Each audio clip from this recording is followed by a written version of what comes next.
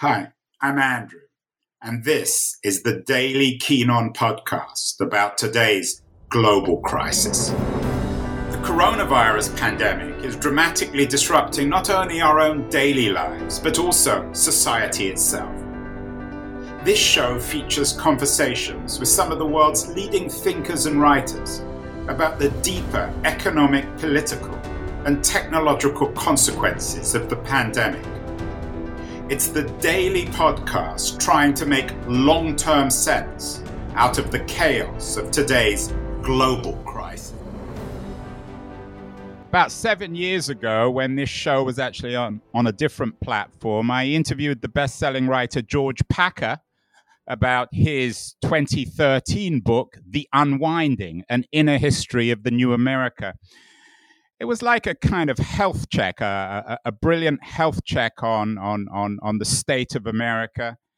And what Dr. Packer found in 2013 in America were things weren't quite right. There was deregulation, outsourcing, inequality, still a country with a great deal of vitality and promise, but at the same time, things weren't quite right. Well, 7 years later, Dr. Packer is back at examining America. And this time, the pathology is awful. It's dark, uncompromisingly bleak. I'm going to quote George Packer's latest piece from The Atlantic. It's the cover story of the June 2020 issue. It's entitled, "We Are Living in a Failed State." And of course, it's about the virus and the impact of the virus on America. I'm quoting these first couple of sentences. I don't think I've ever read anything so bleak or angry. He says, or he writes, "When the virus came here, it found a country with serious underlying conditions, and it exploited them ruthlessly. Chronic ills, a corrupt political class, a sclerotic bureaucracy, a heartless economy, a divided and distracted public had gone untreated for years." George Packer, you're pretty angry, aren't you?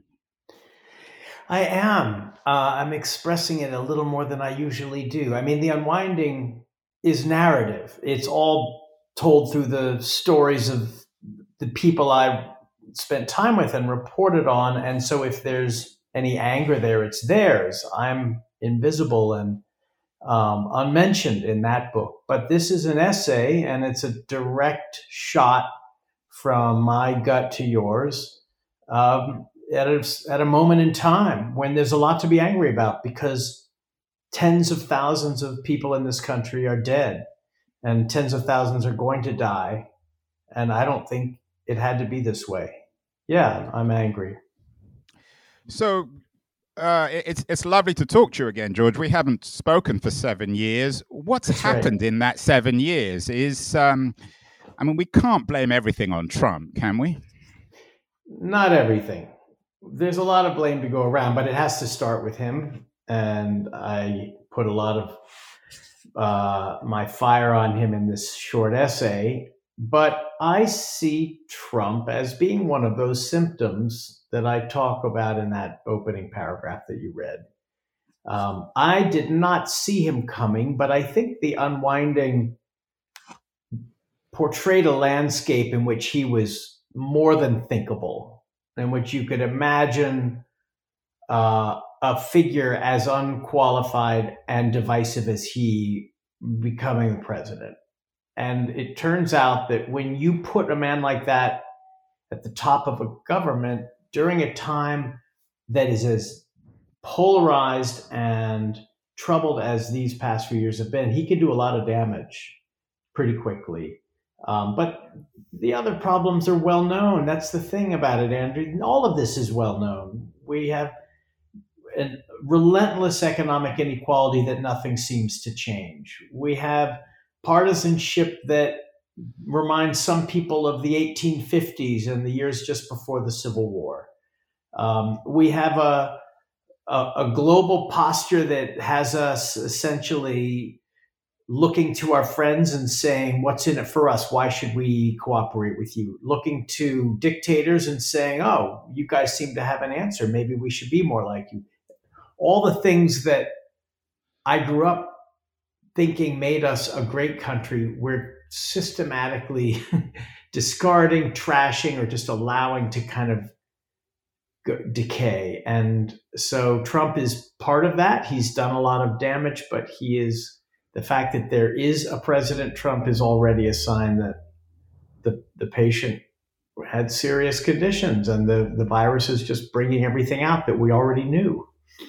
In your Atlantic piece, you compare Trump with Pétain in France, and you don't use the F word, but of course, fascism and the impact of fascism on interwar Europe comes to mind. And of course, Camus' famous book about that, The Plague. To what extent is the coronavirus plague and the plague that now is inflicting America, the socioeconomic, cultural, and political plague, to what extent have they kind of come together? Well, I mean, the virus is a biological fact, and every human being is vulnerable to it, and other countries are suffering even more than we are. Although the remarkable thing is, ever since mid-March, we have had a third of the world's cases, known cases, and a quarter of the world's deaths, which per capita is way out of proportion to what we should have. But it's not as though this is an American disease. It seems to be inflicting a lot of damage here because we, first of all, squandered those 2 months, those crucial 2 months between January and March.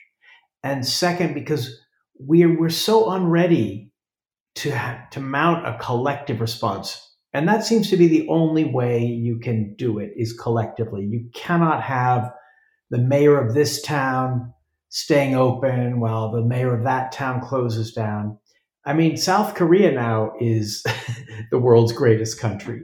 They're paving the way and showing how you do it, whereas we have been chaotic, quarrelsome, helpless.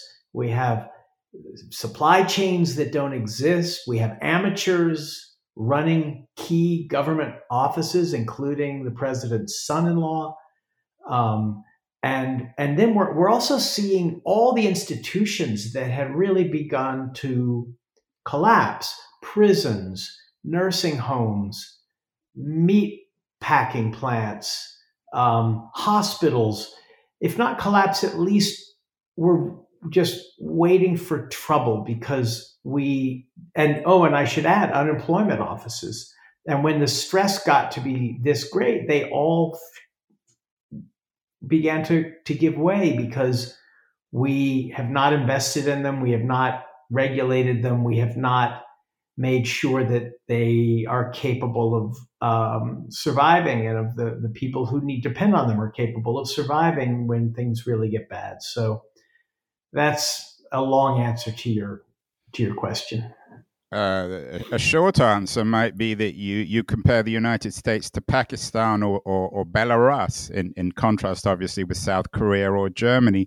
Do you think there is any coincidence to the fact that the two most advanced industrial countries to do badly out of the plague in terms of death are the United States and the United Kingdom, who are both the most sort of prominent neoliberal states with marked inequality and seemingly an indifference to the plight and experience of the underclass? Because after all, as you just noted, the people now who are most tragically afflicted with this virus are the people on the front line. It's not just doctors, it's drivers, it's the precariat. It's people who are having to work. I think in a recent survey in San Francisco, 90% of the people who are positive, who have been positive for the virus, are still working, whereas the upper classes are sitting at home. Yeah, that's a great account, Andrew. I mean, maybe the definition of working class is you have to show up at your job. And so the working class are at risk. The working class are essential: warehouse workers, delivery drivers, grocery clerks, truck drivers, nursing home attendants. They have to show up to work. They are essential and they're disposable because their employers and the US government so often treat them as if we could do without them. We could replace them easily so we don't have paid sick leave. We don't allow them to stay home when they're sick. We don't have unemployment insurance that can cover them if they lose their job. So I think you're right about the UK and the US. We here in the US, more than in the UK, I think, we have an ideology of freedom, which goes back to our origins, and which is really powerful. But it has kind of been turned into a caricature of freedom. Freedom is the freedom now to go into the state house of your state with an automatic weapon and demand to be allowed to end the shutdown. That's not freedom. That's actually a form of terrorism.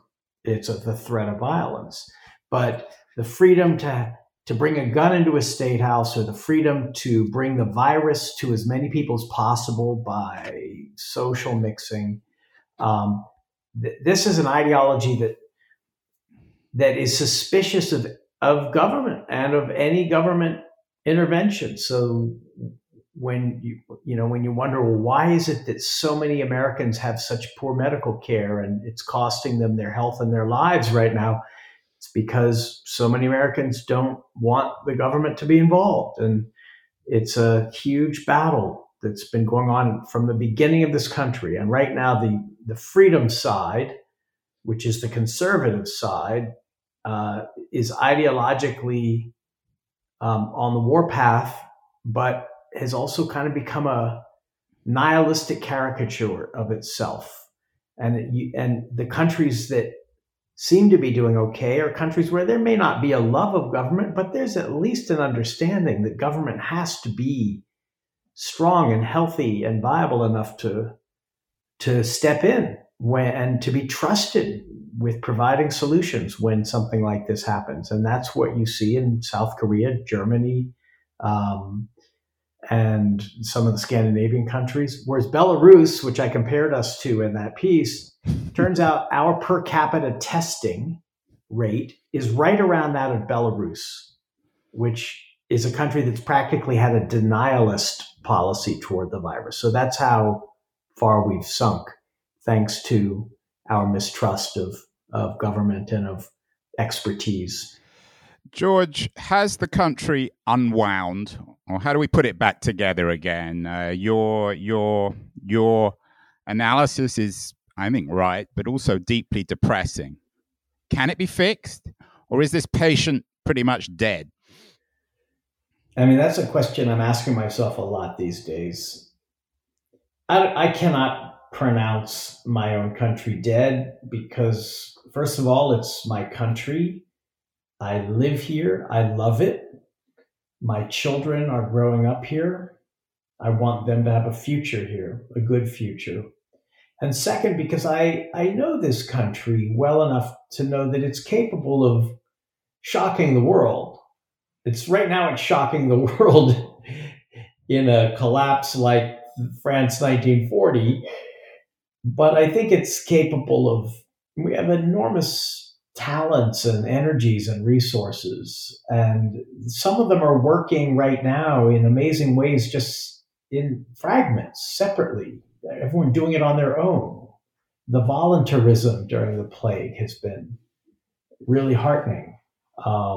The work of scientists trying to develop the vaccine, the work of citizens trying to step in where the government has failed, all of that is America at its best. It's still there. And I can't give up on this country. But I think we need to take a really hard look at ourselves. This plague has been, in some ways, useful in showing the truth. And if we don't learn from that, then it will be a completely unredeemed tragedy. The only way to redeem the awful tragedy of these deaths is by renewing what's good in this country and rebuilding it. until we are capable of being what I feel we're capable of being. But it's not just regime change, is it, George? I mean, I think everybody listening, or the vast majority of people listening to this, will vote, if they can vote, will vote for Biden over Trump. But doesn't it require something more substantial, a rethinking of ideology about government, about the state, about civic responsibility, about the very nature of America, which has somehow gone so profoundly wrong? I absolutely agree with you. This is nothing that one election can fix. I think one election is necessary. Without getting rid of this administration, I don't think there's much of anything that we can do. In fact, I think 4 more years could be a kind of fatal prognosis, but changing administrations is not going to get us off this track, because we've gone so far down it, and through administrations of both parties for some years now. The good thing is, I have a feeling a lot of people are asking these questions right now and are thinking this way, in the way that you might ask yourself hard questions about your own life if you suddenly have a really bad health scare, or a near tragedy occurs to you and you suddenly wonder if you're living your life in the right way. I have a feeling that this pause that's forcing us to all think a little harder and a little longer than we normally do in our frenetic lives, I think it's bound to have that effect on people. And I think there's enough thoughtful and civic-minded people in this country that will see some good things, some good ideas coming from it. Where would you like to see those ideas originate? Might it be around a kind of a revaluation of labor? Or might it be about rethinking technology in Silicon Valley? I know you grew up in Northern California, and in your last book, The Unwinding, was in part at least about the promise of technology. Where do we begin? Well, I did grow up in what was called the Santa Clara Valley. It became Silicon Valley around the time I graduated from high school, and has changed enormously since I grew up there. I've always been a skeptic of the utopian promises of Silicon Valley, and I think my skepticism has been pretty amply borne out in the last few years, especially with the rise of social media. I don't expect the next Facebook to save us. If anything, the next Facebook may be the final thing that kills us.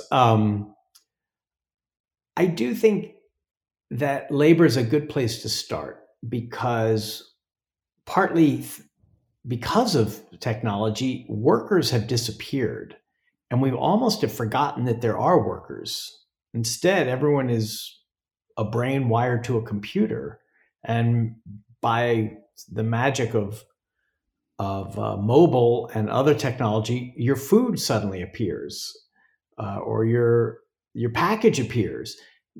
And what the plague is showing us is all the people along the way who are necessary to get it to you, who have been so devalued.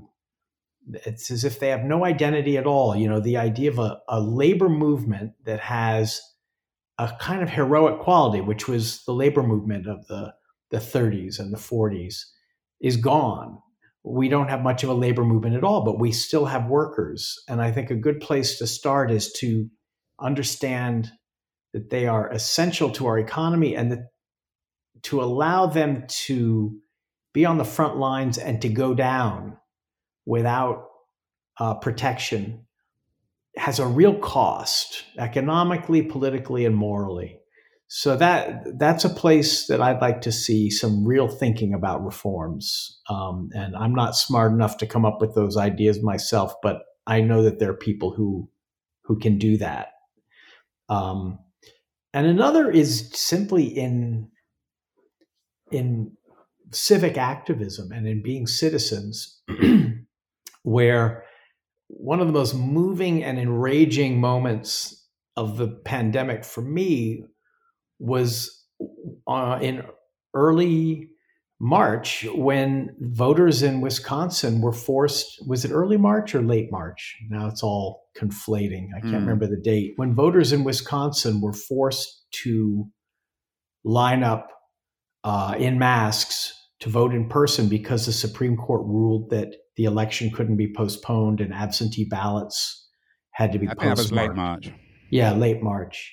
There was something heroic about those pictures. There was something profoundly disquieting about a system that forced you to choose between the franchise and your health.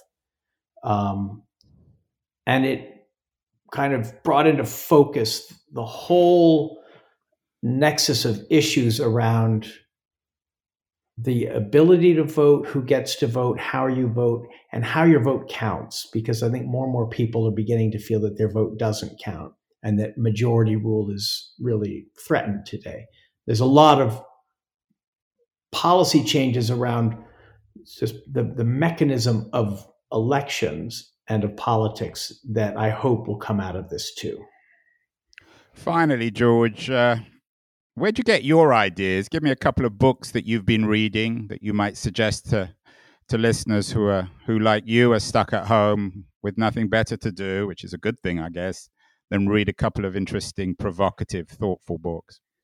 Yeah, that's going to be the thing that I miss when this is over. Being with my family and being with books, having time for that, time, all the time in the world for that. So I've been reading the speeches of Lincoln, and they are amazing literature. He was such a damn good writer. They were all pretty good writers back then. The level of literacy was astounding.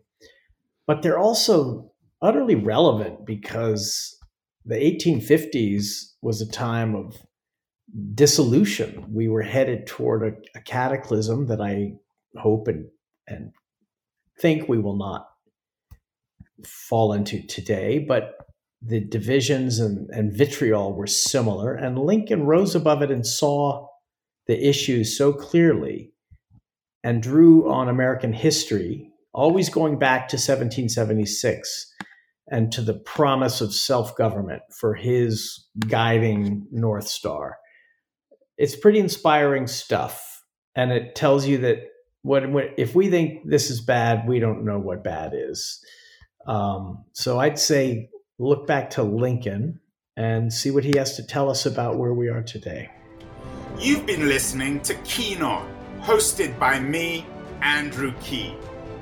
Make sure to join us the rest of this season as we explore how to fix capitalism. Make sure to visit us at lithub.com, where you can subscribe to the show in iTunes, Stitcher, Spotify, or wherever you listen to your podcasts. While you're at it, if you enjoyed what you heard, we'd appreciate a rating on iTunes. Or if you'd simply tell a friend about the show, that would also help too. Today's episode was produced and edited by Justin Alvarez and the team at LitHub Radio. See you next week, and thanks so much for listening.